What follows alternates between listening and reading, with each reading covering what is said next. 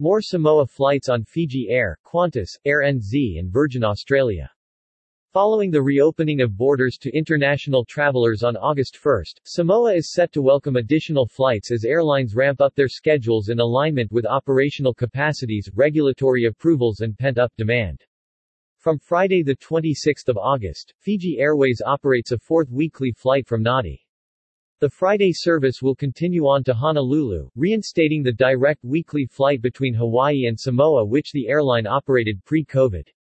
The airline is also set to add a fifth weekly flight from Nadi in October, effectively restoring the airline's services to what they were before borders closed in March 2020.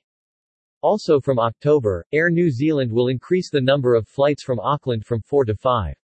This is expected to increase to daily services from November using a mix of Airbus 321 narrow-body and Boeing 787 widebody aircraft.